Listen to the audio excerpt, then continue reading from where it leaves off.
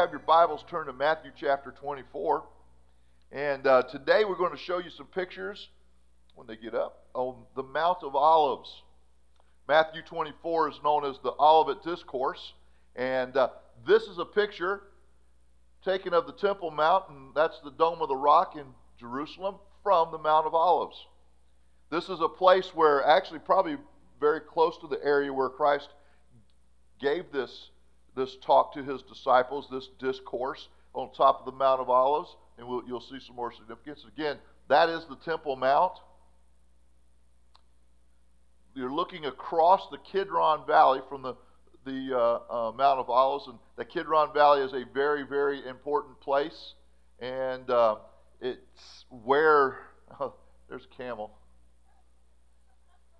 There's people all over there wanting to sell you pictures and all sorts of stuff and hats and give you camel rides.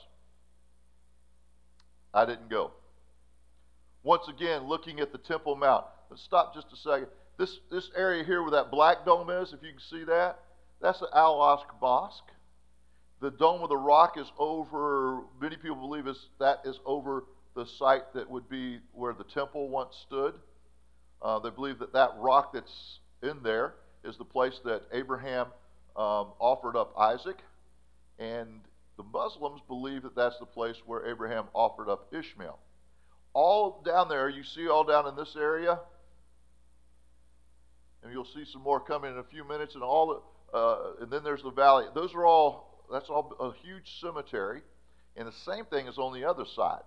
The one on this side, of the base of the Mount of Olives, which you're seeing here, is Jewish, and the one on the other side that goes up to the eastern gate of the Temple Mount is Muslim, and I'll explain a little bit more about that in a minute.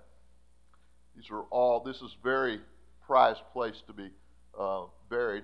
You see coming down in this area, there's a church over here, and that church is called All Nations Church, and that area where you see all the kind of groomed trees, that is the Garden of Gethsemane. Again, you're looking down to the Kidron Valley, across the Kidron Valley, and you see all the cemetery. Once again, the Dome of the Rock. And there's a guy who'll give you a ride on a donkey. Once again, go ahead through. We got a chance to walk through that whole graveyard, kind of run through there a little bit.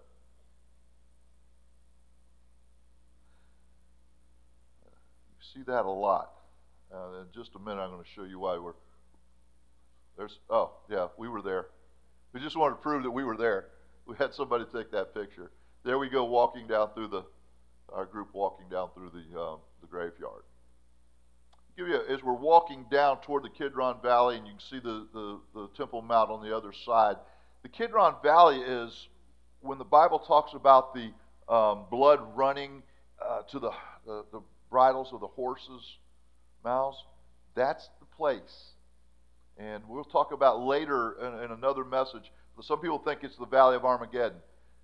The Valley of Megiddo, or where Armageddon is the staging place for a battle coming to Jerusalem. That valley's huge. I don't know if there's enough blood in the world to make it go that high. So the Kidron Valley is very narrow, though. And that's where you're going to see. Go ahead. Got a nice shot of the back of my head. That's one of the churches there by the Garden of Gethsemane. Orthodox Church. We're going through the streets to get to there. This is part of the Garden of Gethsemane. We're not going to preach on Garden of Gethsemane today. We'll do that another time. But you can see those olive trees are about 2,000 years old. Go on through. It didn't look like that when Jesus was there, though. I mean, the trees may have been there, but it didn't look like this. But that's a very special place when you get to go there. We spend a lot of time in just quiet reflection.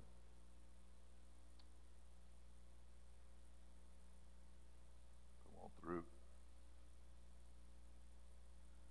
2,000-year-old olive tree.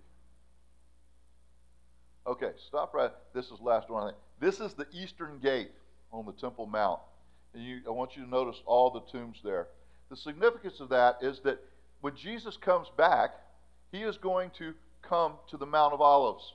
And the Mount of Olives is going to split apart. And then he's going to walk through the eastern gate to the temple. The Muslims have decided that they will put a graveyard there so he can't walk through there. I guess they don't understand that it's not going to stop him because he was resurrected them. So, but this is the eastern gate. This is where when Jesus returns at the second coming, he will hit Mount Olives. It will split apart. He will go across the Kidron Valley into the eastern gate, into the Temple Mount, and boy, things change big time then. It will start 1,000 years of his rule and reign on this earth, and we get to reign with him. All right, I think that's the last. So, Matthew chapter 24, we're actually going to talk today a little bit about the signs of the second coming. You know, we have so many issues, so many difficulties in life, but there's times that we need to talk about prophecy. Now, I got to tell you something. Sometimes I'm a little bit reluctant about this because prophecy is one of those things that can really get people wrapped up. They can get so excited and then get so focused that they lose reality. They just stay on prophecy all the time.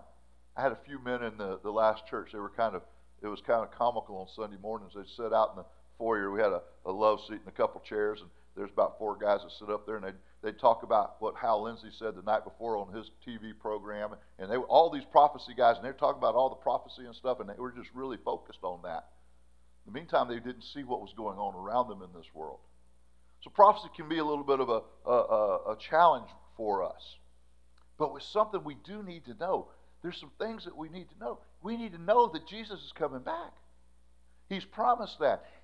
And that's what the disciples wanted to know. Here in Matthew chapter 24, they want to know, when are you coming back? What's going to go on?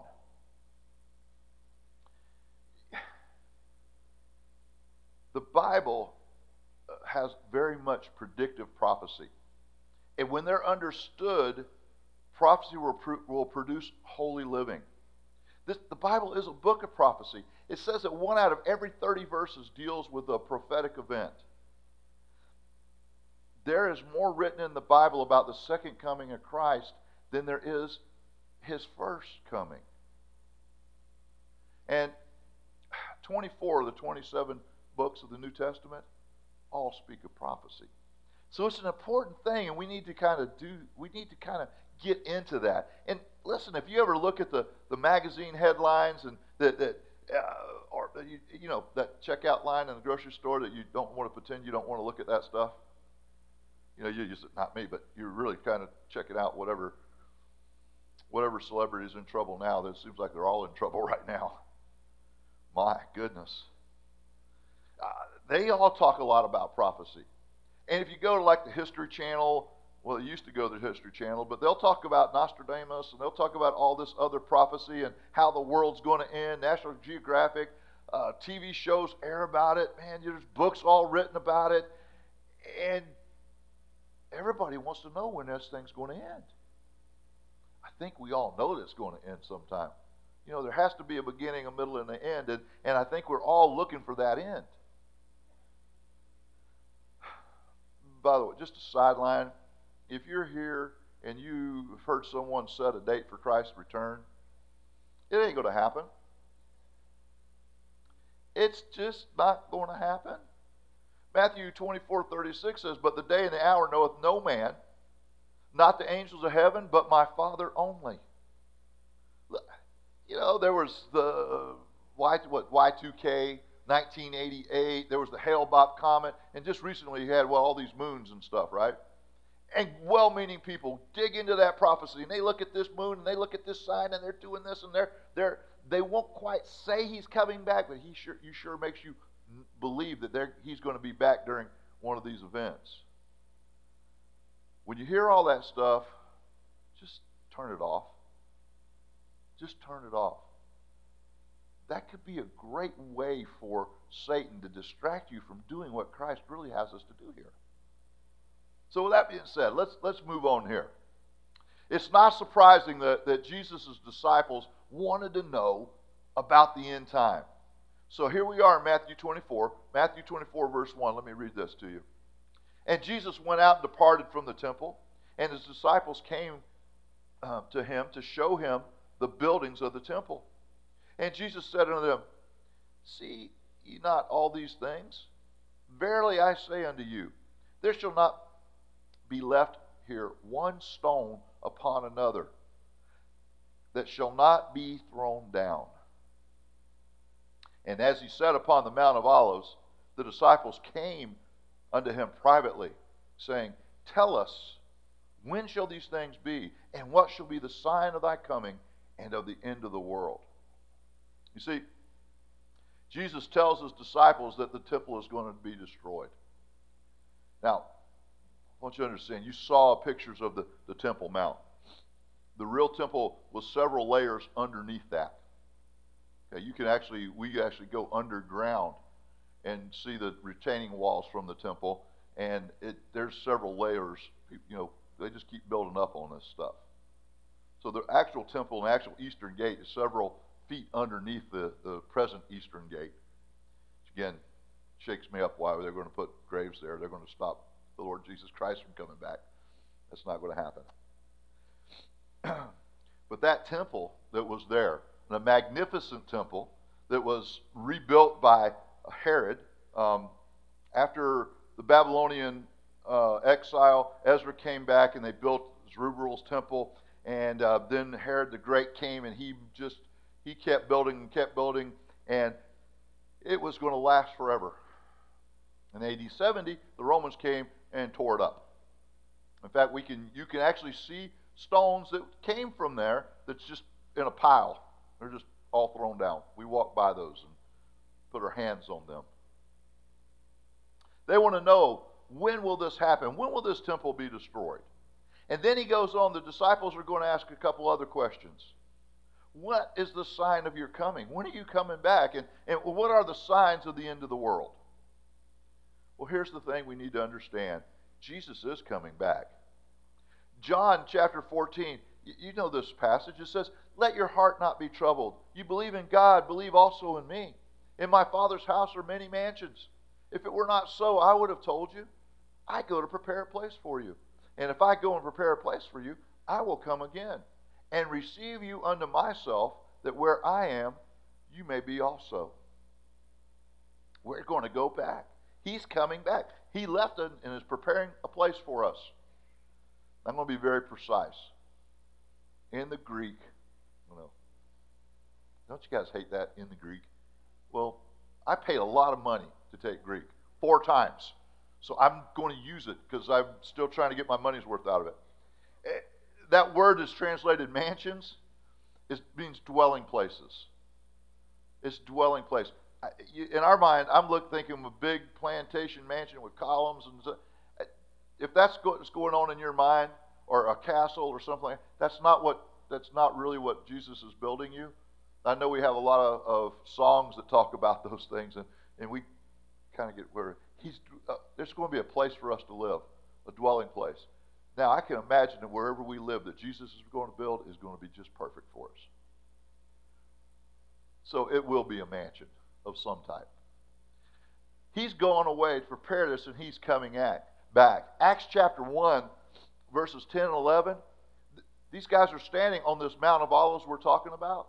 That place where we were at, and it says, verse 10 says, And while they looked steadfastly toward heaven, as he went up, behold, 2 men stood by them in white apparel, which also said, Ye men of Galilee, why stand ye there gazing into heaven? This same Jesus which is taken up from you into heaven shall come in like manner as you have seen him go into heaven. I find a little bit of humor here. Can you imagine the disciples are standing on the Mount of Olives, and Jesus starts going up in the air. And I'm sure they're looking, going. And the angel goes, Why are you looking like that? He's coming back. Angels aren't human. I don't think they get it. That's an amazing thing for a human being to see. The fact of the matter, though, Jesus is coming back. He's coming right back, same way he went up. He went up into the air. He's coming back through the air on a horse, and we're going to be with him. And he's going to touch foot on the Mount of Olives. It's going to split apart. And wow, the time is coming. He is coming back. That should excite us. We don't know the day, but there are signs that we can look for. One sign is mentioned in verse 32. It's an indicator to when we should start looking for other signs. Matthew 24:32. Now learn the parable of a fig tree. When his branch is yet tender and putteth forth leaves, ye know that summer is nigh. So likewise, when ye shall see all these things, know that it is near, even the doors, even at the doors. Verily I say unto you, this generation shall not pass till all things be fulfilled. Heaven and earth shall pass away, but my word shall not pass away. This fig tree, I believe that this fig tree is represented by the nation of Israel. In 1948, a miracle took place. The nation of Israel was born again, or reborn, into the family of nations. It became a nation after 2,000 years of being scattered all around the world. That piece of property has been called all sorts of things. It's been ruled by all sorts of people, but Israel wasn't. Israel wasn't, it was a geographic place, but there was no nation. 1948, they became a nation. I believe that's the start of the fig tree. I believe that's the start of signs that we can look for. In 1980, a Gallup poll said that 62% of Americans believed that Jesus was coming back. Do you realize that every single religion has, here's a good theological word, a doctrine of eschatology. That means end times. Every religion has that. Islam believes there's a Mahdi coming. And the Mahdi, this 12th Imam, it sure sounds a lot like what our Bible calls the Antichrist. But every religion has a end time or a end of the world teaching. Listen, as we're here this morning, we have to start looking for the signs of Christ's return. And we do that by looking at the indicators. The first thing we need to look at as the indicators are, well, the spiritual indicators. Matthew 24, verse 4. And Jesus answered and said unto them, Take heed that no man deceive you, for many shall come in my name, saying, I am Christ, and shall deceive many. And ye shall hear of wars and rumors of wars, that ye be not see that ye be not troubled, for all these things must come to pass, but the end is not yet. Listen, there are a lot of negative signs that are coming out today in this spiritual realm. There's a lot of false teachers. Folks, it's everywhere. It's even so-called Christians are falling for false teachings. You know how I know that? I go to Facebook. Yeah. Okay. I don't want to offend you, but I am not going to repost or like or share something that says if you repost, like, or share, that God's going to give you a blessing. Okay? Because see, what you're saying then is that you're God. Because you're going to manipulate God to do what you want him to do. Okay? I know that sounds nice, and the truth of the matter is, no, God's sovereign. He's going to do what he wants to do. And whether we click, like, and share, he ain't going to have anything to do with it.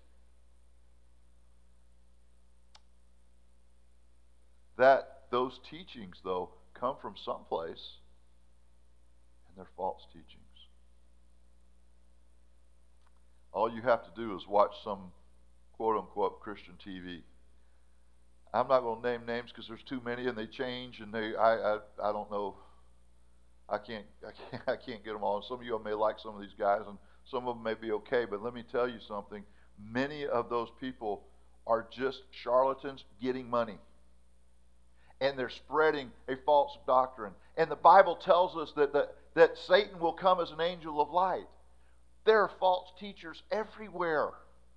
Not only are there false teachings everywhere, that's just in the Christian realm.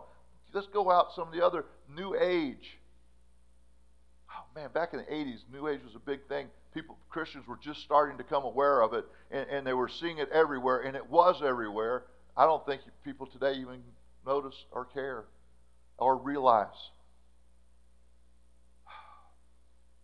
New Age, if it has something to do with channeling someone, occultism, crystals, be careful of some of the holistic approach. There's a lot of stuff wrapped up into these things that our Eastern religion takes off on Buddhism and all sorts. Be careful. There's a lot of false teaching.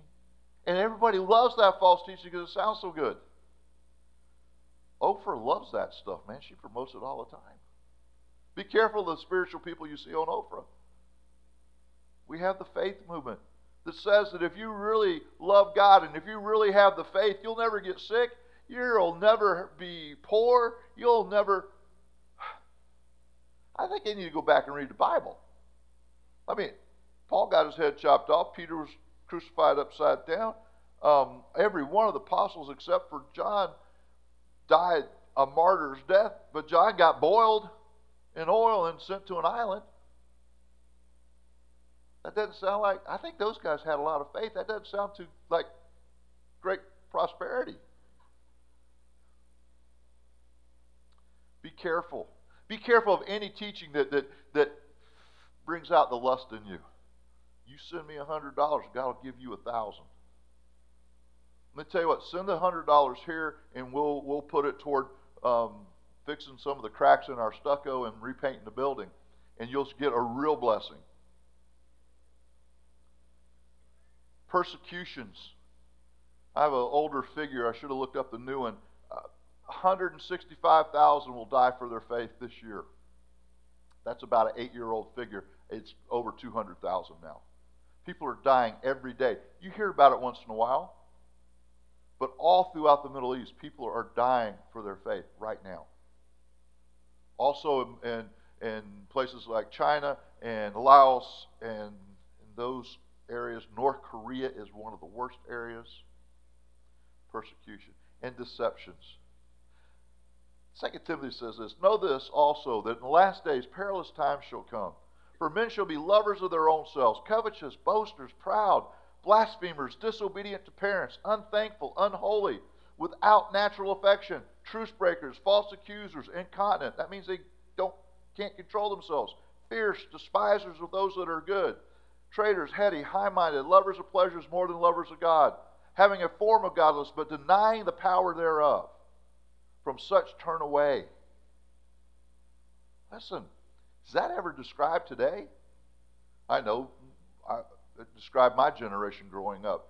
But as longer we live, the more and more these things seem to be so accurate about the times and the places we're living now. Listen, there are spiritual signs that we need to take a look at. There's the negative side, but there's also positive signs.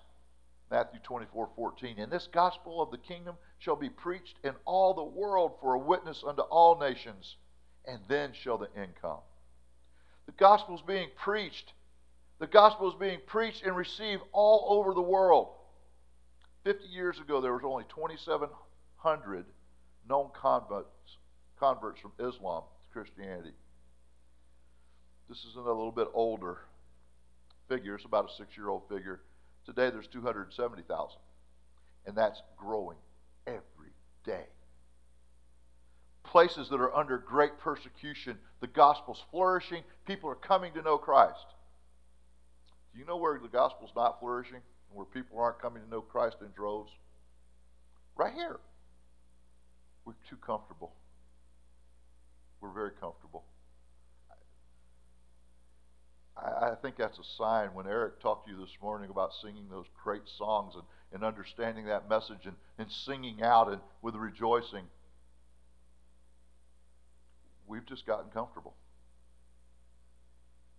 Now, I could upset y'all if we just change the music into a different style. I get everybody all bent out of shape. Okay? You know, the funny thing is I get you all bent out of shape because you didn't like the style of music, but the style of music you like and you say you do, you just go through the motions. There's an apathy in God's people here because we're too comfortable. Maybe we need to get our eyes on the fact that He's coming back. He's coming back. There's political indicators. Verse 6 and 7. And ye shall hear of wars and rumors of wars. See that ye be not troubled. For all these things must come to pass, but the end is not yet. For nation shall rise against nation, and kingdom against kingdom. That nation is ethnos. Ethnic group against ethnic group. Kingdom against kingdom. Iran, Iraq, Afghanistan, all over Africa, all over Asia, South America. Even in the streets of this country, we're seeing wars and rumors of wars. We have people, I saw something today, there's a group called Antifa. They're anti-fascist, but they act like fascists to fight fascists, and they're in the streets and they're doing all sorts of crap. Folks, that's war. It's going on all around us.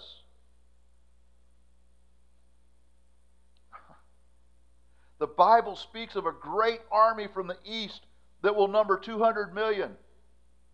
That was not possible in the past, but today between China and Japan and India, it's no problem. Not a problem at all. Folks, we need to look at the signs. And by the way, I just named 3 countries that are pretty much ready to go to war.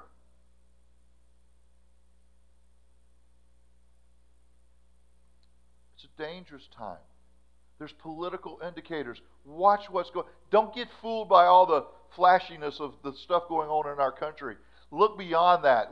Dig deeper and look beyond, and you'll see that this world is in a place ready to fall apart and ready for a strong leader to come and take over. Don't get fooled by all the flashing that's going around. There's also some natural indicators. Look at verse 7. Again, Matthew 24. For nation shall rise against nation, kingdom against kingdom, and there shall be famines and pestilences and earthquakes in divers places. There's famines all over this world. A lot of those are caused by the war. There's hungry people right here. Pestilences. I've been reading about the plague is back in certain areas of this world. There's a plague outbreak. And earthquakes. I know I did a little bit of research on earthquakes. There's not a lot of indication that they're on the rise, and I know sometimes that's taught. And we don't know if they're on the rise or not, but there's a lot of them, and they're in a lot of different places. And the Bible here doesn't say that there's going to be more earthquakes. It just says there's going to be earthquakes in a lot of different places. And we're seeing that every day. We need to look at the spiritual signs, the political signs, and the natural signs. And to understand that He's coming back, and He's going to come back soon. Okay, all that said, what are you supposed to do? What are we supposed to do about all this? Oh, by the way, you're not going to stop it. Okay? I know some may think that we can all live better and it will stop all the crazy. No. We can't stop it. Our government's not going to stop it. Any other government's not going to stop it. This is God's sovereign plan of the ages. It's going to happen. But as His people, as His followers, how do we take care of this? What do we do about this? Real quickly. First of all, we need to start watching. Luke 21:28. It's another parallel passage that talks a little bit about this. It says this, and when these things begin to come to pass, then look up and lift up your heads, for your redemption draweth nigh. Titus 2:13, one of my favorite verses, looking for that blessed hope and glorious appearing of the great God and our Savior Jesus Christ. Let me just clarify one thing. In the Bible, when it says hope, that means it's going to happen. In our language, how we use it, we use hope as I wish it happens. In the Bible, it's already an established fact. We're just waiting for it to happen. So our hope is when this happens. It's a blessed hope that the Lord's coming back. We need to watch. We need to be alert in the light of Jesus' return, so much of what we do will become less and less important than watching for Him.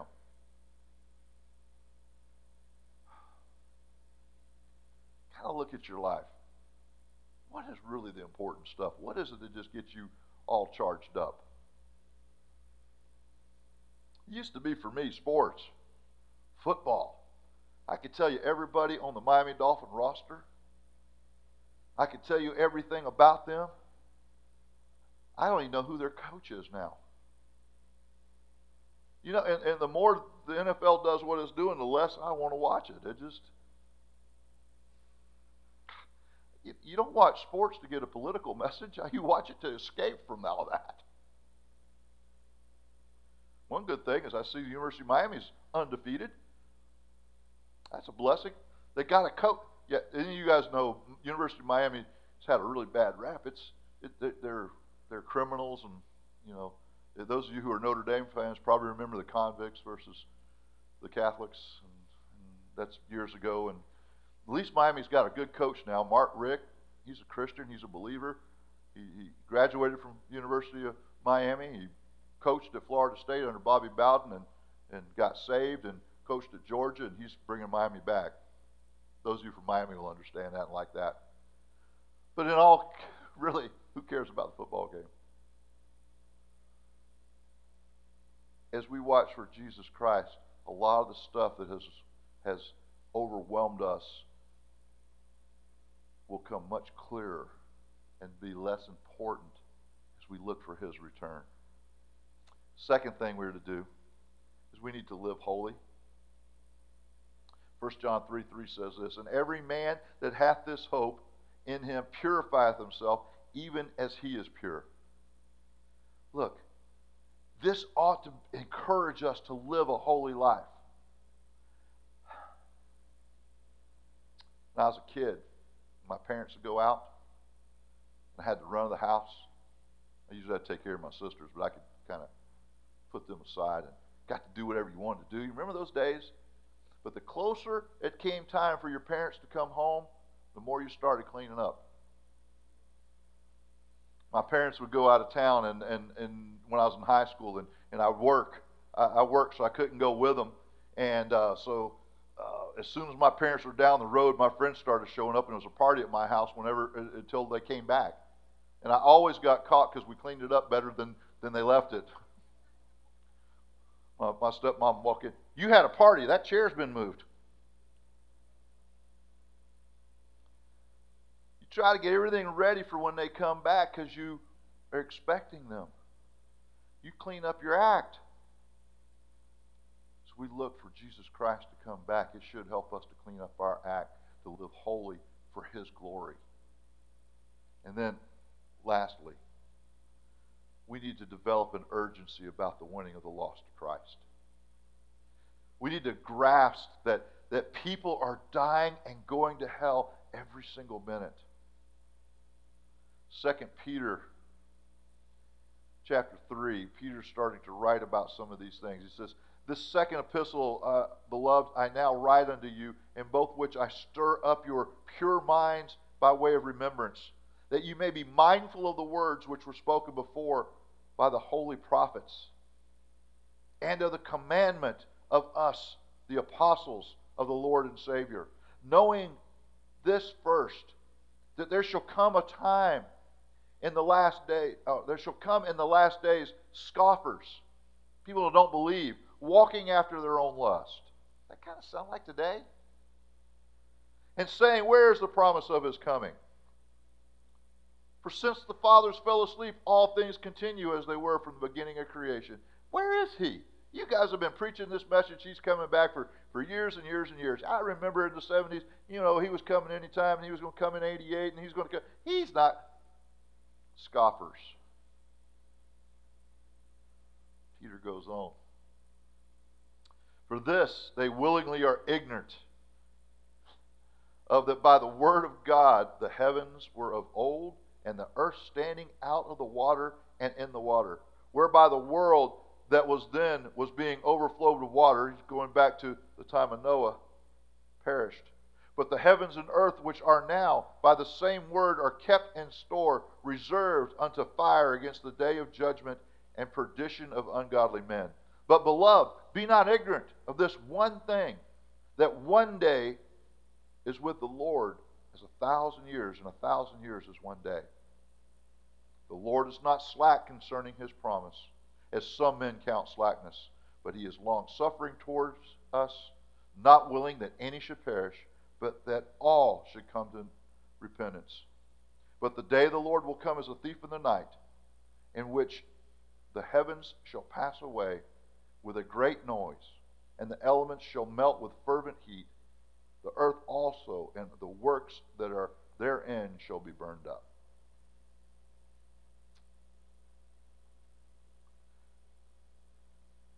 Jesus is going to do what he said. He's coming back. He's coming back. And there's only a certain amount of time. We need to develop that urgency for those people that we see that don't know him, because they're going to face God's wrath. 2 Corinthians 6:2. For he saith, I have heard thee in the time accepted, and the day of salvation have I succored thee. Behold, now is the expected time. Behold, now is the day of salvation. If you're here and you've never trusted Christ as your Savior, now is the time to call on Jesus. He died to pay for our sins. He took your punishment. He took my punishment. He was buried. He rose again. He's gone to heaven, but he's coming back. His feet will touch the Mount of Olives. It will split. He will walk across. He will go in the eastern gate. It will be, they can't stop him. He's coming back. Watch for him. Let that motivate you to be holy in your living. And man, let's get the gospel to all of those who walk in this world. We can't make them receive the gospel. We can give it to them. Our hands are clean. Let's do that.